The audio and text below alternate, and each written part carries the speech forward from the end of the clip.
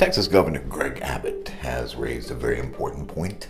He is asking, why the focus so much on Ukraine when Texas border and many other southern and southeastern and southwestern states are facing an endless flow of criminal activity and an invasion from Mexico, where the borders along the Gulf Coast are also facing a massive infusion of illegals, both workers and drugs, taxing our situation with criminal activity at a level that is unprecedented throughout the United States. And don't just look at the southern borders. New York, Vermont, Maine are all experiencing an increased surge in crime, much of it fueled by narcotics flooded across the borders from Canada.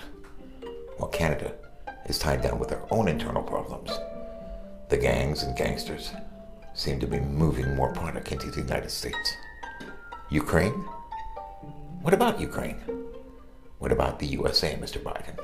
That is what Texas Governor Greg Abbott is saying, and something indeed that needs to be raised. Let's listen to Governor Abbott now in his press conference from Austin.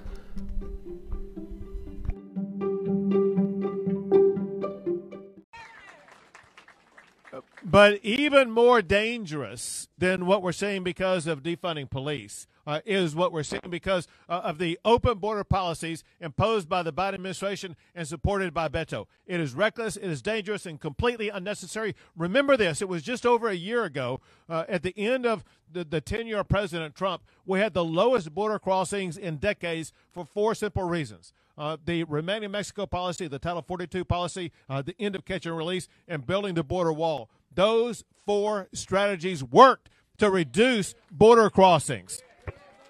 And then when Biden came in, he gutted those four strategies. He opened up the border to anybody who wanted to come across. People have come across the border from more than 150 different countries across the globe, including people coming across our border from terrorist-sponsored nations. You know, it's kind of ironic that when we deal with terror and countries that are hostile to the United States, we have Biden transfixed on what's going on between Russia and the Ukraine and the border between the two, when in reality, the President Biden needs to be focused on sending resources to his own border of the United States and Mexico.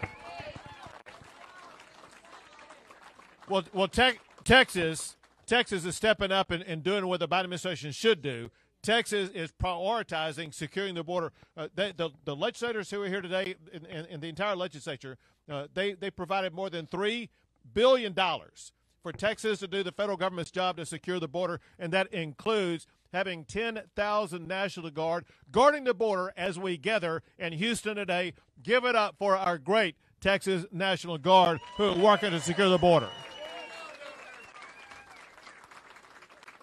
And they're working alongside the Texas Department of Public Safety, and they are making arrests of people coming across the border. We converted 2 prisons into jails so that we would be able to jail all the people that we are arresting down there.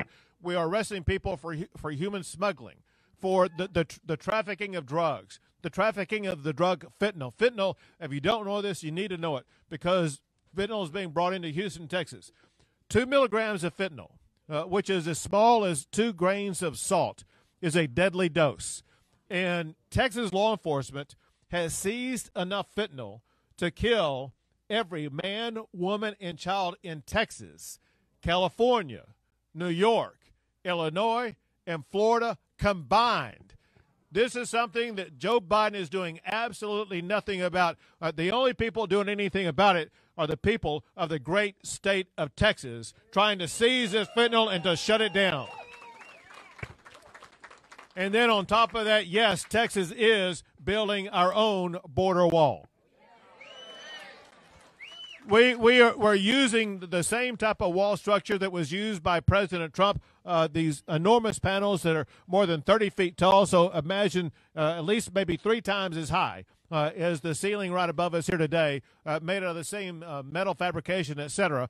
And they add these panels hour after hour, day after day. And it got a little bit easier for us because you remember some of those materials that were laying on the ground that the Trump administration had left behind with your taxpayer dollars and the Biden administration was not using.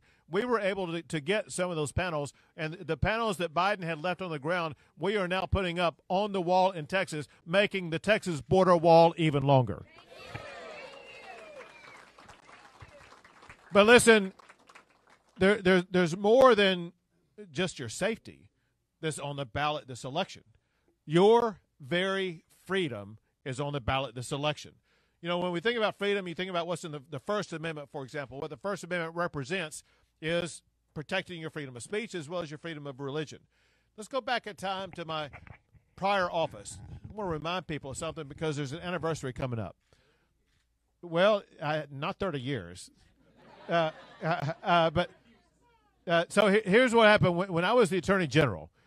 At the time, there was a monument on the Texas Capitol grounds, and that monument is about 10 feet tall, higher than I could even reach. And etched onto that monument are the 10 Commandments. And there was an atheist crossing the Texas Capitol grounds, and he asked a federal court to tear down that monument.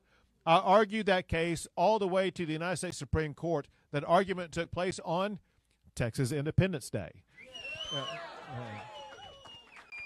And we didn't know until later, until June when the decision came out, that on that day we won that argument and we won our independence to continue to display the 10 Commandments monument on the Texas Capitol grounds where it still stands today. Well, listen, Beto O'Rourke doesn't agree with the same commitment to the religious values and principles that have shaped the state of Texas, because when he was running for president, he said that he would eliminate the tax-exempt status of churches that refuse to bow down to his woke left agenda. I will not let that happen in our great state. To the contrary, I signed a law prohibiting any public official at any level from ever closing down our churches and denying you the right to go worship God Almighty. And after the First Amendment comes the Second Amendment. We all know what Beto said about the Second Amendment. He's going to come and confiscate your guns. That is outrageous that someone who wants to be a public official wants to deny you your Second Amendment rights. I have signed 20 laws protecting your Second Amendment rights in the great state of Texas. So let me just close with this.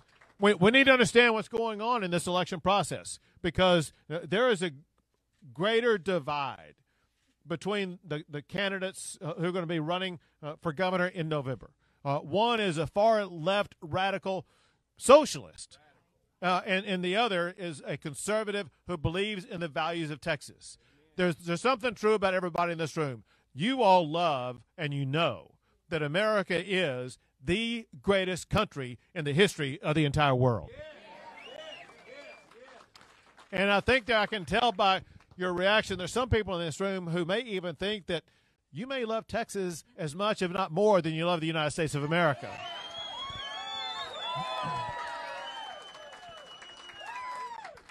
But you need to know this also, and that is there are people running for office this election, people running for governor this election, who want to rewrite the past of the United States and redesign its future to look more like their socialistic vision.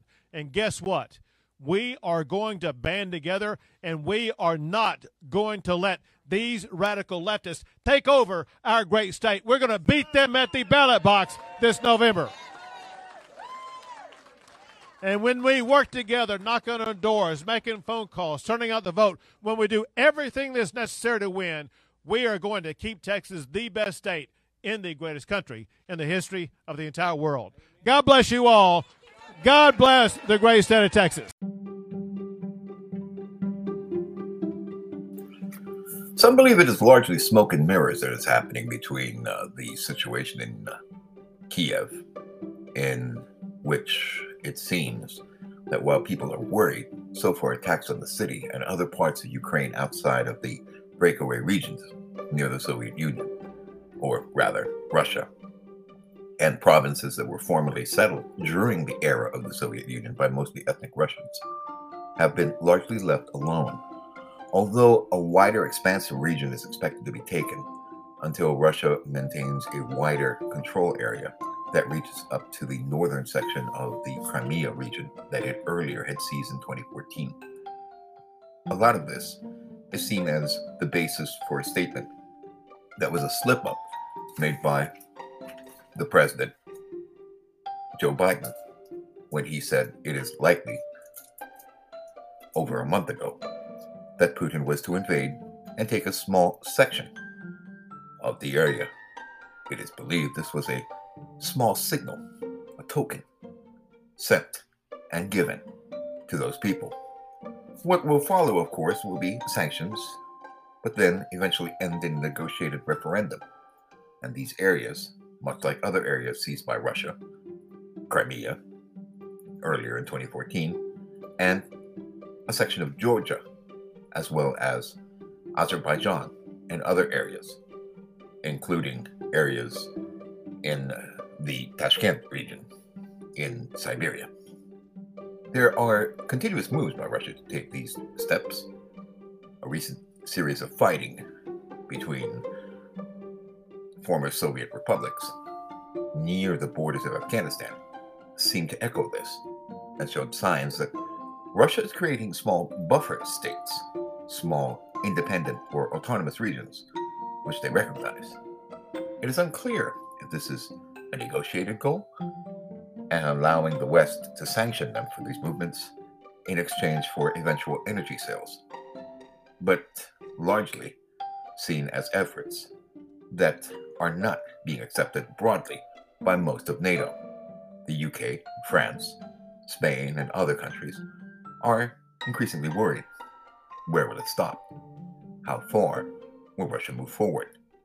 And in fact, if Vladimir Putin follows this pattern, how much longer before he begins knocking on the doors of the Baltic states, or Finland, Sweden, and other nations that it borders? Something also that China is closely watching in its talks with Russia. China, which has increasingly taken disputed territories in other parts of the world, should keep an open eye, because what happens in Ukraine could happen to them.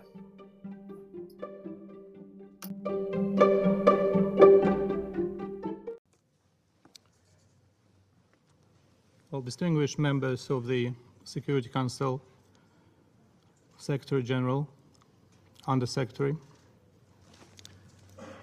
before I try to deliver parts of the statement that I came here with tonight, most of it is already useless since 10 p.m. New York time.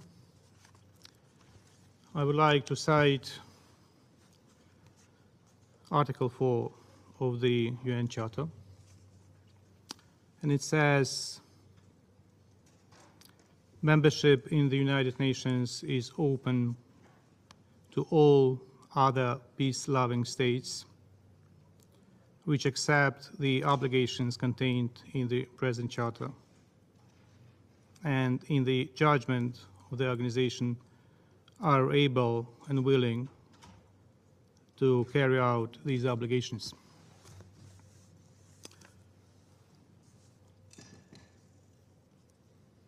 Russia is not able to carry out any of the obligations. The ambassador of the Russian Federation 3 minutes ago confirmed that his president declared a war on my country. So before I read parts of my statement, I would like to avail of the presence of the Secretary General and request the Secretary General to distribute among the members of the Security Council and the members of the General Assembly the legal memos by the Legal Council of the United Nations dated December 1991, and in particular the legal memo dated 19th of December 1991. The one that we've been trying to get out of the Secretariat for a very long time, and we were denied to get it. The Article 4, Paragraph 2 of the Charter reads, "The admission of any such state to membership in the United Nations will be affected by a decision of the General Assembly upon the recommendation of the Security Council."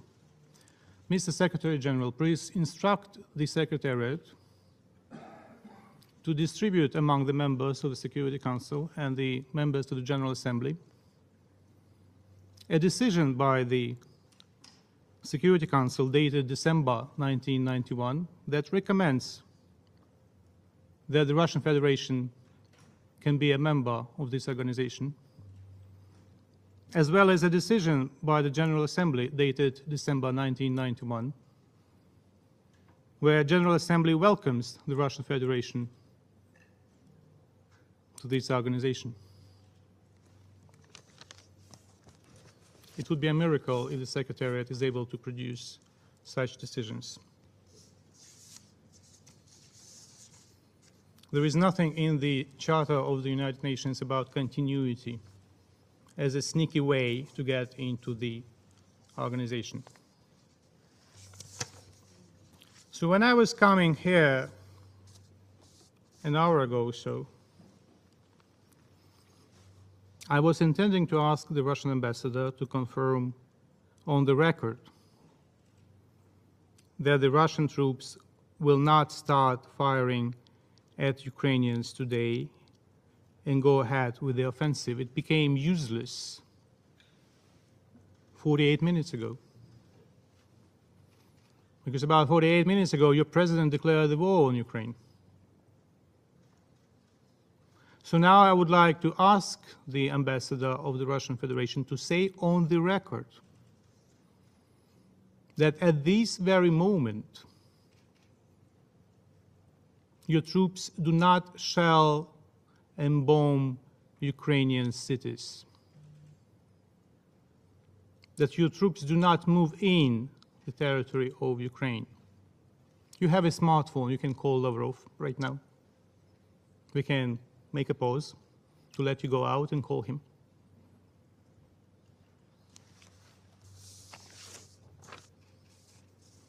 If you are not in a position to give an affirmative answer, the Russian Federation ought to relinquish responsibilities of the President of the Security Council, pass these responsibilities on to a legitimate member of the Security Council, a member that is respectful of the Charter, and I ask the members of the Security Council to convene an emergency meeting immediately and consider all necessary draft decisions to stop the war. Because it's too late, my dear colleagues, to speak about de-escalation. Too late. The Russian president declared the war on the record. Should I play the video of your president? Ambassador, shall I do that right now, or you can confirm it? Do not interrupt me, please. Thank you. Then don't ask me questions when you are speaking. Proceed with your statement. Anyway, you declared the war. It is the responsibility of this body to stop the war. So I call on every one of you to do everything possible to stop the war. Or should I play the video with your president declaring the war? Thank you very much.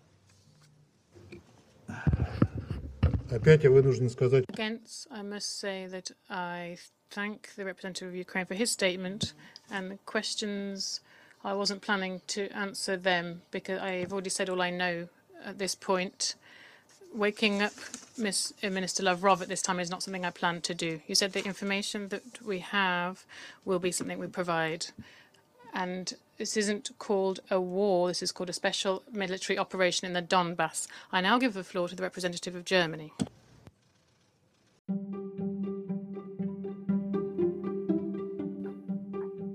Former U.S. president, and often cited himself as the persecuted in chief, at this point in time, faces at least one less prosecution. That is, from the Southern District of New York and Cyrus Vance, where it seems that the Manhattan prosecutors who were leading the charge in alleged criminal cases versus the Trump Organization have suddenly and unexplainably resigned. It is believed that much of this is a result of work of the special prosecutor that was appointed prior to President Trump stepping down and reaffirmed by Joe Biden. It would seem that many of the cases that were prepared and brought forth are now being looked at again with one very clear element, and that is much of it was prepared on the basis of political opposition work and not legal prosecution for cases or violations of law. It's not new that prosecutors have been used. This has happened from many times in the past. In fact, it is common in New York politics, actually, to have used this. Quite a number of district attorney positions, as well as attorney general posts, have led to the governor's mansion, a Senate seat, or other areas. One could look at former Governor Andrew Cuomo, who was, after all, an attorney general. Prior to that, you had Governor Panakis, or whatever his name is. I can't hardly pronounce it. But when he was running and was in the governor's mansion until he unfortunately fell foul of exposure from his use of call girls in Washington apartments, it eventually led to his embarrassing resignation. However, what was seen from all of that was the movement and steps forward that eventually led to George Pataki resigning. It was a sad development at that time, but it started with his prosecution of other officials in the past when he was in the Attorney General's office. The cycle seems to continuously go that way. Prosecution, persecution. What is the reason? It is unclear if indeed these resignations are anything more than a career move for many of these men who have been involved in other things. After all, the continuous prosecution of Donald Trump is something that has almost become a cottage industry among Democrats, whether they be lawyers or others. Two Manhattan prosecutors leading the Trump Organization probe have resigned. It is unclear at this point in time, and no statements have been made about it. Very little, in fact, is reported in the national media. And much of this is being raised as people are wondering what exactly is going on in this issue. Overshadowed by the events in Ukraine, this should have been one of the biggest stories, much like that of the Hillary Clinton lawyer's indictment, with her leading efforts, it would seem, or her campaign rather, leading efforts to create situations wherein the Trump campaign was spied upon by hired operatives who data mined internet use and, in fact, may have actually used wiretaps illegally, obtained somehow from potential law enforcement allies. The case is developing. It is broadly widening. Let's listen to what happened in this instance. Two prosecutors heading the Manhattan District Attorney's Office's probe into the Trump Organization called it quits on Wednesday, throwing the case into question. His office confirmed the resignations of Mark Pomerantz and Carrie Dunn. A source told the Post that the prosecutors jointly stepped down, stressing that the coordinated nature of the departures was a sign of intense frustration with the direction of the case. "We are grateful for their service," DA spokeswoman Danielle Felsen said in a statement.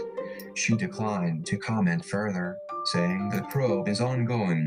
The investigation into former President Donald Trump was launched in 2018 under then DA Cyrus Vance, who charged the Trump Organization and its longtime chief financial officer Allen Weisselberg with tax fraud last June. Vance convened another grand jury before new District Attorney Alvin Bragg took over in January. Dunn, who joined the office in 1984 and served as Vance's general counsel, had overseen the investigation from the outset, successfully arguing before the U.S. Supreme Court for Trump's tax records. Pomerantz, a former federal prosecutor in Manhattan and criminal defense attorney, was brought on by Vance last year to join the probe. Neither immediately returned messages. The New York Times, which first reported the move, said it came after Bragg suggested to the attorneys that he had doubts about moving forward. Prosecutors had been questioning witnesses before the grand jury until about a month ago, essentially stopping the investigation, according to the Times. Without Pomerantz and Dunn there to steer the probe, its future is uncertain. It is most likely that the Trump Organization may sue, in fact, the state of New York, if indeed this can be proven. It was political prosecution and persecution, instead of in search of justice and law. It is only right if that should happen. One can speculate on where this direction is headed, but if indeed these prosecutors were used for political gains versus an organization and man whose only crime was running against the Democratic Party and standing up to it in New York State and across the nation, then indeed something needs to be done. Because that's the American way. Justice indeed must be served, regardless of who is being affected and becoming a victim of injustice and prosecution that is bordering on persecution versus individuals who essentially and always must be remembered and looked upon as innocent until proven guilty in a court of law. Many of the leakages and documents in this Trump case have led to a massive amount of information versus the former president and his family, and as well as his business organizations. The potential for lawsuits and damages after this botched prosecution will probably take years to decide. It's unclear if Trump himself will just want to call it quits and walk away, step back, or whether in fact he too will seek justice, and not just a new position in a new election to come in 2022 and 2024 and beyond. Trump, in fact, had to leave the state of New York, largely because of this prosecution, and move to Mar-a-Lago in Florida. It had been a long time since New York City had a sitting president as among its residents. Trump could have, and still can, help the city very much with its need for direction and redevelopment in the wake of the COVID crisis. It was Trump and others like him in the 80s and early 90s who led to wide development moves throughout New York City that revitalized it during an earlier crisis period in the city's history. His return may be signaled by the failure of prosecutors in these alleged cases that have since gone nowhere.